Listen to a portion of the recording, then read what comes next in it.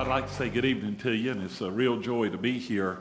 Last year, after we were here, Deborah and I both noted that without a doubt, this was one of the friendliest churches and one of the most enjoyable places to worship that we experienced last year. And when your pastor gave me the opportunity to come back, I jumped right at it because I tell you, you guys know how to worship and you know how to have a good time here. The thing about worship, and a lot of people don't understand this, every once in a while I'll hear somebody say, well, I just don't feel like worshiping today. Well, it's not about you. You need to understand that. It's about God. And in worship, if you learn who God is and what God has done for you, that's what drives worship. The feelings will come, style, all that's preference, but that's what drives worship. The second thing that I like so much about this church, Pastor, is all of the young people that are here. I go to so many different places, and yeah, give them a hand. I go to so many different places that you could count on one hand the number of young people, and I just sat there with a smile on my face seeing youngster after youngster come in. Of course, the children and young people over the church, they're beginning to get my goat just a little bit over there. I've been there 35 years. I'll turn 60 this year. And one little girl came up to me the other day, and she's probably 6 or 7. She said, "Preacher, I want you to do my ceremony and marry me when I get older. Do you promise you'll do that?" I said, "Oh, I promise." And then she said, "If you're still alive." And so they know how to put me in my place. And I have written 7 books, and I brought them with me. And one book that I had written the last year when I was just here, and I think it had just come out, or it came out right after I was here. And it was for my sister. The title of it's for my sister. And 1 in 3 women in North Carolina and South Carolina are diagnosed with breast cancer. And by the way, this is the month that, as their little slogan says, we get our pink on and we remember that. And it's a devastating disease. And so this is 4 months of devotions that I wrote for her. And by the way, she's been cancer-free for a year now, and I just thank God for that. And I promise you this, if you'll get this, it'll bless you, but it won't take just a few days until you'll run across somebody or hear somebody that needs this. Then I've got a book that just came out just a week ago, and it's called Jesus Is Mine. And let me tell you what I did with this. It's a 31-day devotion that takes you through your spiritual experience of salvation. Number 1, to be sure that you're saved.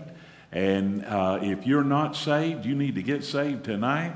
Or if you know somebody that's not saved and you want to present the gospel to them. And then if you are saved, it helps you understand who you are in the Lord Jesus Christ. And this is such an important doctrine. I told you last year I preach either through doctrines of the Bible, through books of the Bible, or through characters of the Bible.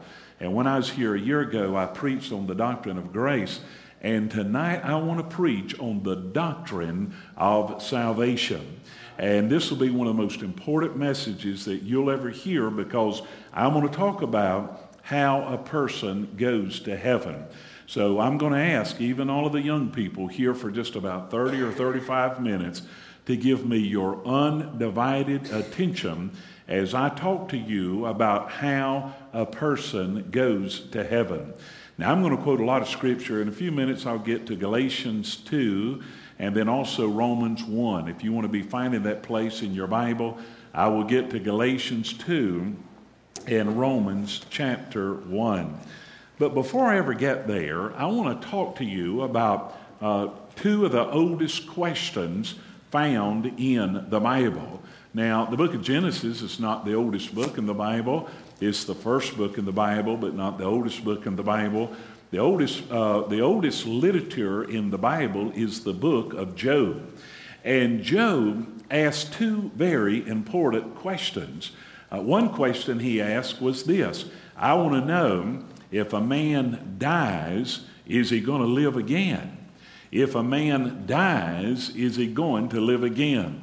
And I want to say to you tonight that everybody in here has a part of you called your soul that's never going to die. Do you realize that? There's a part of you, even though this body's going to die, there is a part of you that lives forever somewhere. And Job wanted to know that. He wanted to know, if a man dies, will he live again? And then Job asked a second question. He says, well, if he's going to die and if he's going to live again, he says, I want to know, how is a man made right with God? So if I'm going to die and live again, and there's a God out there, and I'm going to stand before God one of these days, how is a man made right with God? A few years ago, Deborah and I were in Washington, D.C., and I had the opportunity to be a United States Senator for a day and got to address the United States Senate. And right when we were fixing to walk out on the floor, one of the senators said to me, he said, now don't be nervous when you're addressing the Senate, but he said about 15 million people will be watching this by television. Well, that made me a little bit nervous. And then my wife turned, right before I walked out on the Senate floor, she turned and she said, you better behave yourself. Well, why do you think she would say that? Well, if you knew me, you'd know why she'd say that. And she sat up in what I'd call a balcony, but it's what's called the gallery up there in the Capitol building. And I had already addressed the Senate, and I'd sat down, and the president of the Senate looked down at me and pointed at me, and I thought he was pointing at somebody else. And I looked around, I thought, who in the world is he pointing at? But he kept pointing at me. And when I looked around, I caught my wife's eyes, and she had her hands on her hips, and I could read her lips. She said, what have you done? And I said, well, I hadn't done anything. I hadn't done anything. And he brought me up there, and when he brought me up there, he wanted to ask me a question about the Bible, about late-term abortions. And as I gave him some scripture from the Bible, when I was there, God spoke to my heart, and he said, Greg, one of these days, I'm going to do this. Wow. One of these days, I'm going to call you for a one-on-one with me. And you're going to stand before me. And I'm telling you, when I thought about that, I want to be sure one of these days when I stand before God that I'm right with Almighty God. Job, a man that was known for his patience, was anything but patient when it came to this urgent desire to want to know, if he stood before God, how is a man made right with God? Now, when it comes to the doctrine of salvation, a lot of people think that begins over in the New Testament. And certainly you find it, the greatest verse ever known of salvation is John 3:16. But it really begins in the beginning of the Bible. And so give me just a moment to lay just a little bit of groundwork on the doctrine of salvation. Do you remember Adam and Eve in the Garden of Eden? And you remember when they sinned against God and they disobeyed God? And do you remember because they sinned and disobeyed God, God did what? He put them out of the garden. And the Bible says they hid themselves from God. And then one day, and you find this in Genesis 3 and then also Genesis 4, one day God came into the garden and he was looking for them. And the Bible says they were hiding from God because they were naked and they felt ashamed and they didn't know how to cover up their sins. The only thought they had about covering up their sins is they took some of the leaves from the fig trees. They took those fig leaves, and the Bible says they covered themselves up. And here God came into the garden. Now listen to this. This is very important in you understanding about salvation. God came into the garden, and when he came into the garden, he was carrying a little animal, a little lamb. And the Bible says that God said to Adam and Eve, what you've done is not going to cover your sins. See, what you and I need to understand is that there are two ways that you can approach God. One, you can do it by the way that God says to do it, and I'm going to teach you that tonight. Or the other way that you can do it is a way that man has thought up or conjured up or theorized up and says, well, I think this is the way that you ought to approach God. And that is the distinguishing contrast between Christianity and all the other religions in the world. Christianity approaches God the way God said to approach him. All the other religions in the world approach God the way man says to approach him. But going back to the book of Genesis, so you can imagine the look on Adam and Eve's face when they saw God carrying this little animal, and when he carried that animal in, the Bible teaches us that he clothed them with the skins from that animal. Well, there's only one way you can get the skins from that animal. You get that by slaughtering the animal. And you can just imagine the look on their face when God slain that animal, and that animal began to shed its blood. And you see, the thing about it is this, is God was teaching a principle here that would carry all throughout the New Testament. As one commentator said, you had there the first vivid prophecy and the first vivid illustration of what one day would happen on the cross with the Lord Jesus Christ. And so their sins were covered by the skins of that animal. People say, did Adam and Eve get saved? Yes, they got saved, but not by wearing fig leaves that they had thought up. They got saved by wearing the skins of the animal that God said was the way that they would be covered. And then they had children. The Bible tells us they had two sons. One's name was Cain, and the other's name was Abel. They began to teach those boys the truths of God's word and what God said. And I can just imagine them telling the story. I want to tell you how we sinned. I want to tell you how we disobeyed God and what we did in the garden. And God put us out, and we thought we would forever be out of fellowship with God. But God took a little animal and slain the animal and covered us with the skin. And they taught those boys that the right way to approach God was through a sacrifice, was through the shed blood of a little lamb. One boy believed it and another boy did not. You know what the Bible says over in the book of Genesis in chapter 4.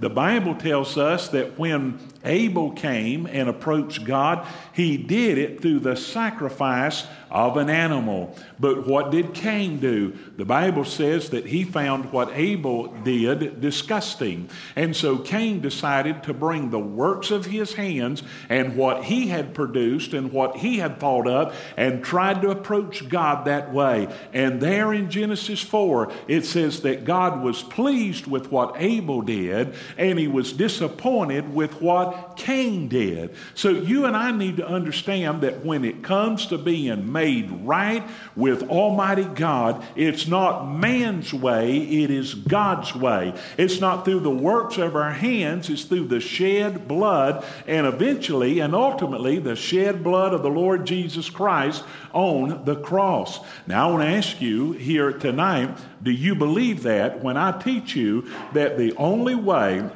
a man's made right with God is through the shed blood? When I talk about the book of Hebrews, when it says without the shedding of blood there is no remission of sins, do you believe that tonight? And if you believe that, say amen. Amen. Well, I want to tell you, when Jesus came along and John the Baptist introduced him and said, behold, what? The Lamb of God.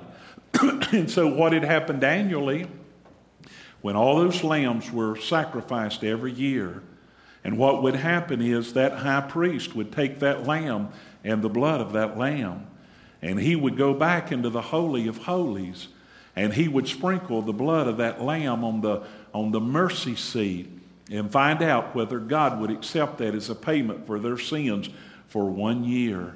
And then the high priest would go back out and let the people know whether they were going to die or whether they was going to live, whether or not God would accept the forgiveness of their sins by the shed of that blood. And then when Jesus came along, the Bible says that when Jesus died on the cross, that curtain that divided man from the presence of God was literally rent and torn from top to bottom.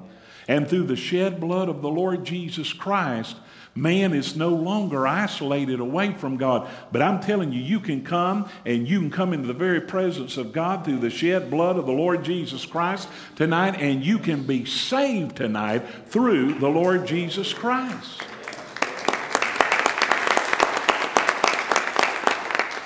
And that leads me to ask you this question tonight. Do you believe that Jesus is who he said that he was? Let me ask you boys and girls tonight. Do you believe that Jesus is who he said he was? Deborah and I were over in Israel back in the spring. I walked in one of those synagogues there. There's a lot of places they wondered where Jesus might have been. And there's some places they know that this is exactly where Jesus was. And in this particular place, because they know that the foundation of this synagogue is over 2,000 years old, and they know it's right beside the house of Peter, they know this is where Jesus stood. And if you turn to John 6, and I'll just paraphrase it for you, Jesus stood in that synagogue and he said, I want to tell you something. I'm the bread of life, and any man that eat of me shall never hunger again. And I'm the water of life, and any man that drink of me shall never thirst again. And then Jesus said the most audacious, bold claim that any man has ever made. He said, I am the way. He didn't say I'm one way. He didn't have this kind of mindset where people say, well, Jesus is a good way and Jesus is one way. Jesus said, no, I'm the way, and I'm the truth, and I'm the life. And any man that ever wants to come to the Father must come by me. And as C.S. Lewis has said, Jesus is either who he said he was, or he's the biggest liar and the biggest lunatic that has ever lived. And as I stood there in that synagogue that day, and preacher, as I read that passage of Scripture, tears began to roll down my cheeks, because I believe with all of my heart that Jesus Christ is who he said that he was. And I believe he's the only way that you can go to heaven. And I would beg you tonight, if you're a young boy or girl here and you've never been saved, the only hope that you've got of ever being saved is through the Lord Jesus Christ. Jesus said, no man comes to the Father but by me. The Bible says, how in the world are you going to escape if you neglect so great a salvation that's found in the Lord Jesus Christ? And I want to know, do you believe what Jesus said about himself? And if you believe what Jesus said about himself, then why have you not come and received him? Why would you put that off? The Bible never encourages you to put that off. Why would you say that, you're that close? And I've heard people say, I'm that close, I'm almost persuaded. The man in the Bible that said he was almost persuaded to come to Jesus, that put it off, never came to the Lord Jesus Christ. Why would you take a risk of dying tonight? Why would you be one breath away or one heartbeat away from going out into all eternity, never having an opportunity to come to the Lord Jesus Christ? Why would you do that tonight? Oh, how I beg you to come and accept the Lord Jesus. But with that said, I realize that most people here tonight's already saved. And I want to ask you this about the doctrine of salvation. Do you understand what has happened to you since you've come to know the Lord Jesus Christ as your personal Savior? Most people that I meet, when it comes to salvation, it's like the old preachers used to say, Pastor, their salvation's like an old bed. And some of you sleep in an old bed. And you know what I'm talking about. It's firm on this end. And it's firm on this end, but it swags right there in the middle. It goes low right there in the middle. And on this end, you know that you've come to the Lord Jesus, though you don't fully understand what transpired. And you know you're going to go to heaven, and nobody's going to have you to doubt that tonight. And you're firm on that end. And then on the other end, you're firm. You know Jesus is coming again one of these days. You know that if you die, you're going to go to heaven, but you're not sure what all is going to transpire when that happens. And yet this part in the middle, where we are now, what we're going through now, we struggle just a little bit, and we have a hard time getting that right. I want to give you a word of explanation about the doctrine of salvation tonight. If you understand what has happened to you, you talk about it driving up your worship. It'll drive up your worship tonight if you understand the doctrine of salvation. So I want you to listen to this. If you're taking notes tonight, there is a big word that's used for what happens to you when you come and receive the Lord Jesus Christ into your heart. And it's the word justification. Now, I used to hear the old preachers say this, and I started saying it when I started out, that what that means is when I got saved, God looked at me, and I would break the word down, just if I'd never sinned. The only thing wrong with that is it's wrong. That's not at all what that means. Because to do that would mean that God gave me some kind of spiritual amnesty, and that's not what he did. That God gave me some kind of a pardon as if I'd never sinned, and that's not what he did. Friend, I want you to understand something. The Bible teaches us, and look at what it says here, a man is not justified by the works of the law, but by faith in Jesus Christ.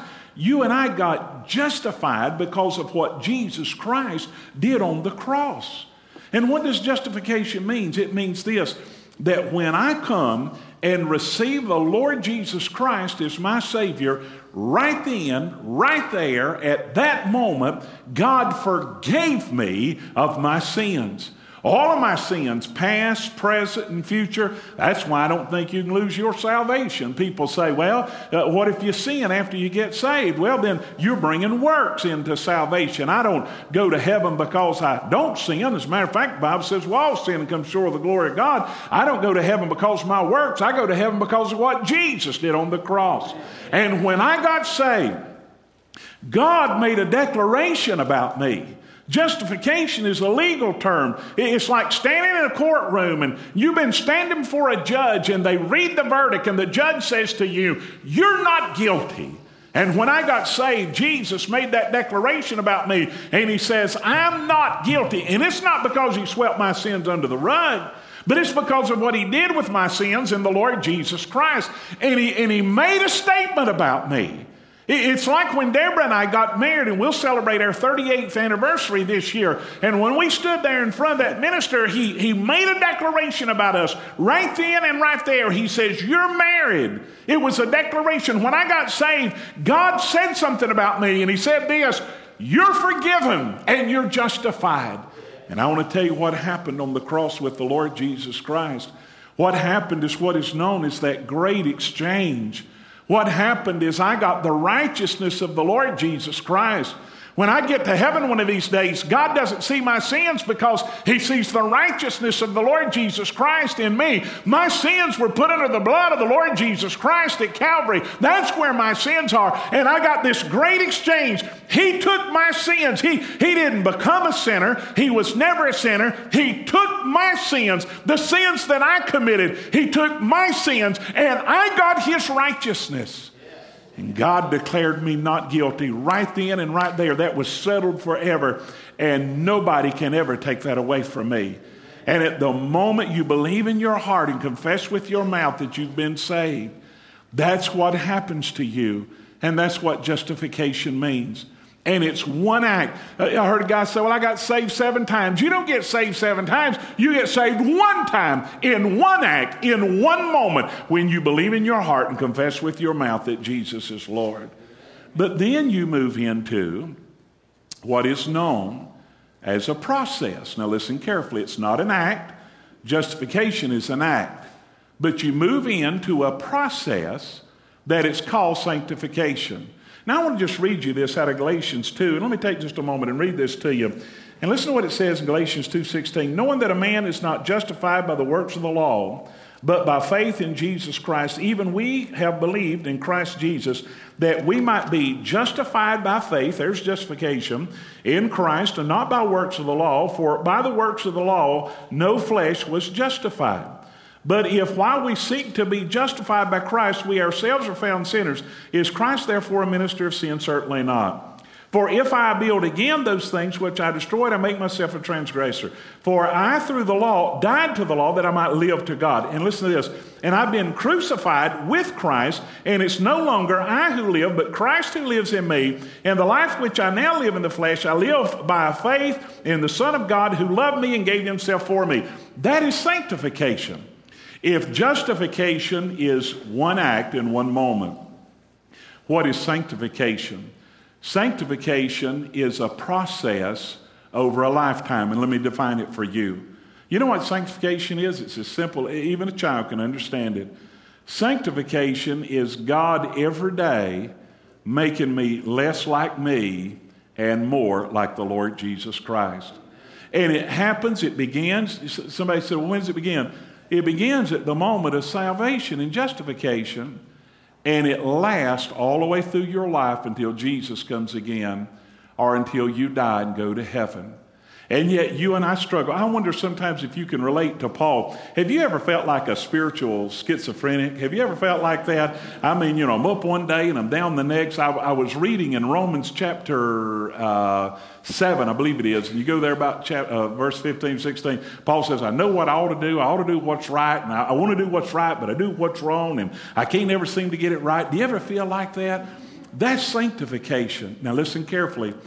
How many times do you have to be saved? Just one in justification. How many times do you have to be sanctified? Over and over and over and over again. You see, how many times do I have to die to myself? Every single day. That's what Jesus meant when he said, if a man will come after me, let him to take up the cross. And people will talk sometimes about carrying the cross, and we even alluded to it in the song when we talked about how hard it is to carry the cross. Listen to me. The cross is not for carrying. The cross is for dying. And every day I have to get up. And every day I have to die to myself. And every day I have to become less like me and more like the Lord Jesus Christ.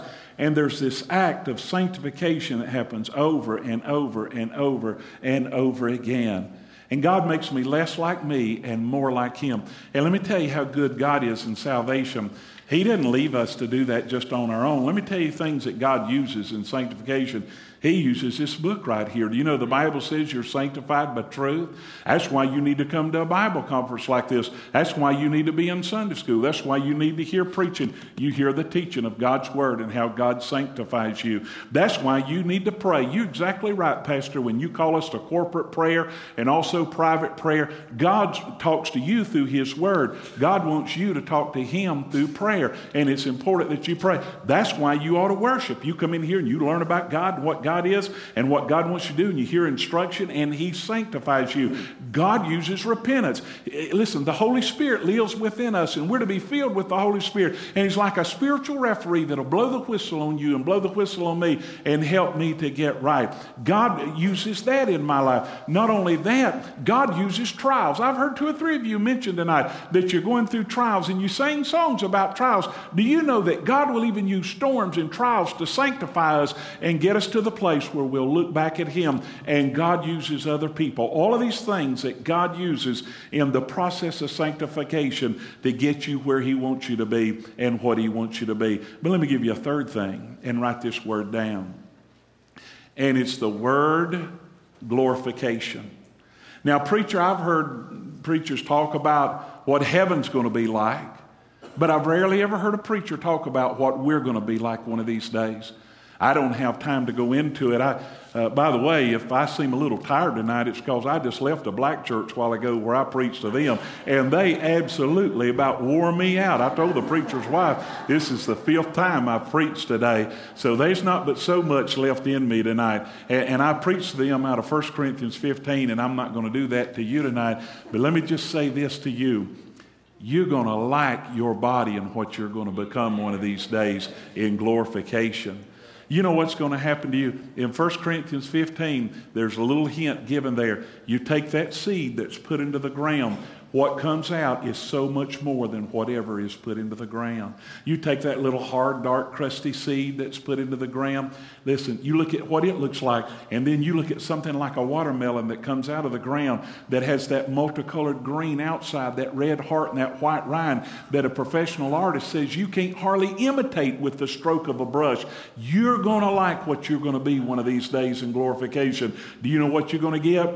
Everything. Everything that belongs to God's going to belong to you. It might surprise you to know tonight the book of Revelation says that you're going to get to sit on the throne of God. You're not God, and I'm not God, but I'm going to get to sit on the throne of God. It says we're actually going to get to judge in heaven one of these days as His children. It says we're going to be pillars and monuments in heaven one of these days to God. Listen, I'm telling you, if you only knew what awaited you, and if I only knew, they wouldn't have to beg us to worship tonight. We'd be jumping up and shouting and carrying on, because I'm telling you, it's going to be good one of these days when we're glorified. And that's what happens with salvation. But I want to ask you a fourth question. Not just do you believe Jesus is who He said He was, and not just why have you not already received Him, and not just do you understand what's happened to you when you got saved, but fourthly, do you feel an urgency to get that message out to a lost and dying world? You know what Paul said in Romans 1? If you'll just put that up on the screen. In Romans 1, in verse 14, Paul says, I'm a debtor. There's a debt that I owe. Now, let me explain to you something about debt. Debt could be that I borrow something from you and I owe it back. I could see one of you tonight and say, I don't have enough gas to get home. Could you loan me $20 and I'll pay you back? And if I've borrowed something from you, I owe it to pay it back. That's not what Paul's saying. The world has not loaned us anything tonight. Debt can also be that if somebody gave me something to you that gave me something to give to you, what they passed along to me is what I've got to pass along to you. And do you know what Paul was saying? There's something been passed along to me. It's the gospel of the Lord Jesus Christ. And he said, I owe it. I owe it to everybody. I owe it to the Greeks and the barbarians, to the wise and the unwise. I owe it to the Jew and the Gentile. There's nobody that I don't owe it to. Let me ask you something tonight. Do you really believe Jesus is the only way to heaven? Do you believe people without the Lord Jesus Christ are not going to heaven? Do you really believe that there's people living up and down these hollows and hedges and highways out through here that do not know the Lord Jesus Christ? Then why will we not get this message to them? I listened to a missionary over at Fruitland in Chapel the other day. And he was talking about, and he worked for this Wycliffe Bible Translators. And he was talking about being on an island where it's really like the crossroads of the world. And there's like 180 different languages spoken right here on that one island, or right there on that one island. And he said the people were very interesting. He said, number one, it was part of their culture that they didn't want to insult you. And they just really would go out of their way not to insult you. And he says also it was interesting as we shared the gospel, what they called the gospel and what they called the Bible. He said they called it carvings. And he said that when we began to share with them about Jesus, that they were so taken back by this message that God had sent His Son Jesus into the world to die, that anybody that would believe in Him would not perish but have everlasting life, that they were so taken back by it. He said one man walked off, and he said you could tell he wanted to insult me, but he walked off. Said the man came back and referring to the Bible and calling it carvings, he said, I want to ask you something.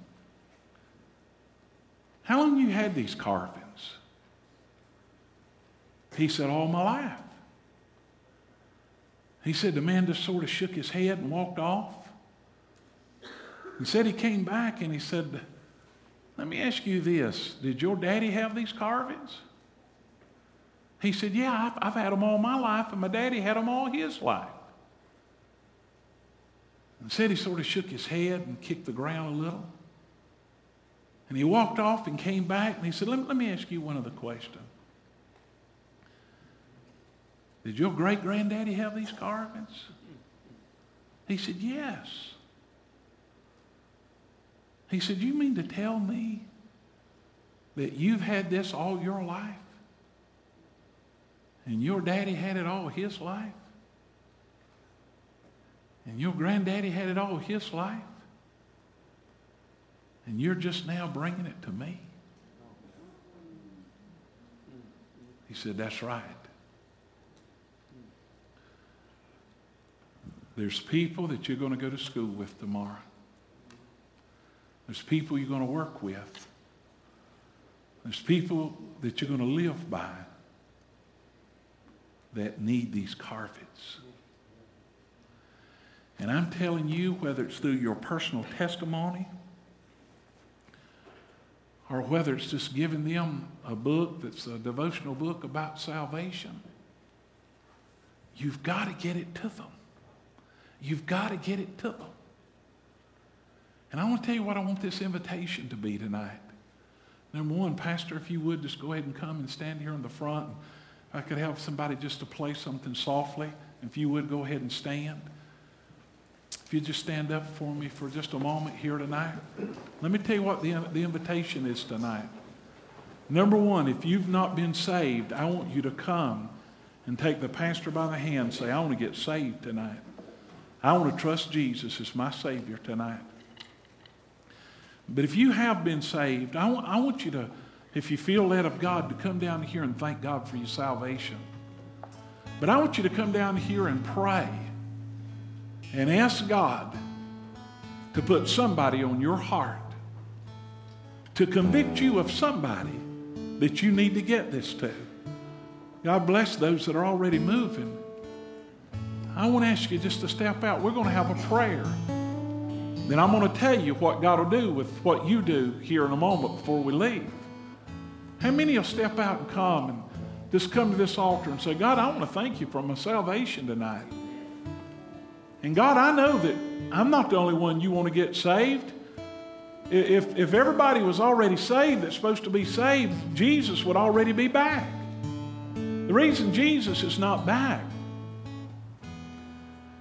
is because there's more people that need to get saved. You and I have this message, these carvings, this truth of the gospel. And we got to get it to them. We've got to realize that there's a debt that we owe. How many will come and join just for this prayer tonight? Just wanting to thank God for your salvation. Asking God to help you. You come. I'm going to pray here in just a second. Would you come? We hope you've been blessed by today's message. If you'd like to find out more about Trinity of Fairview, visit us online at trinityoffairview.org or call 828-628-1188.